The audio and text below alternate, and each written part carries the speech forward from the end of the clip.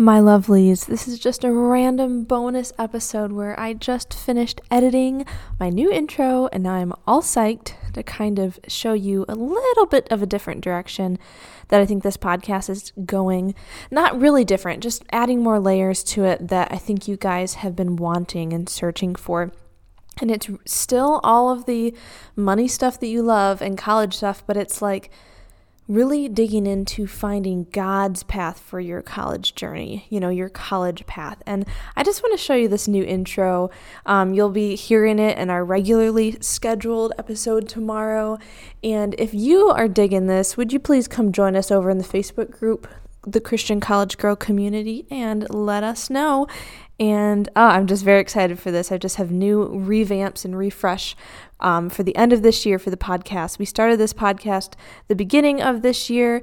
It's almost been a year, and I'm just really blessed to have you guys around and listening. So yeah, there's going to be some refreshments, not like drinks, like podcast refresh coming up. And so enjoy the new intro and come back tomorrow for a really cool opportunity that you're not going to want to miss, okay? I'll just leave that hanging. It just might be something that could really help you. Okay, see you then.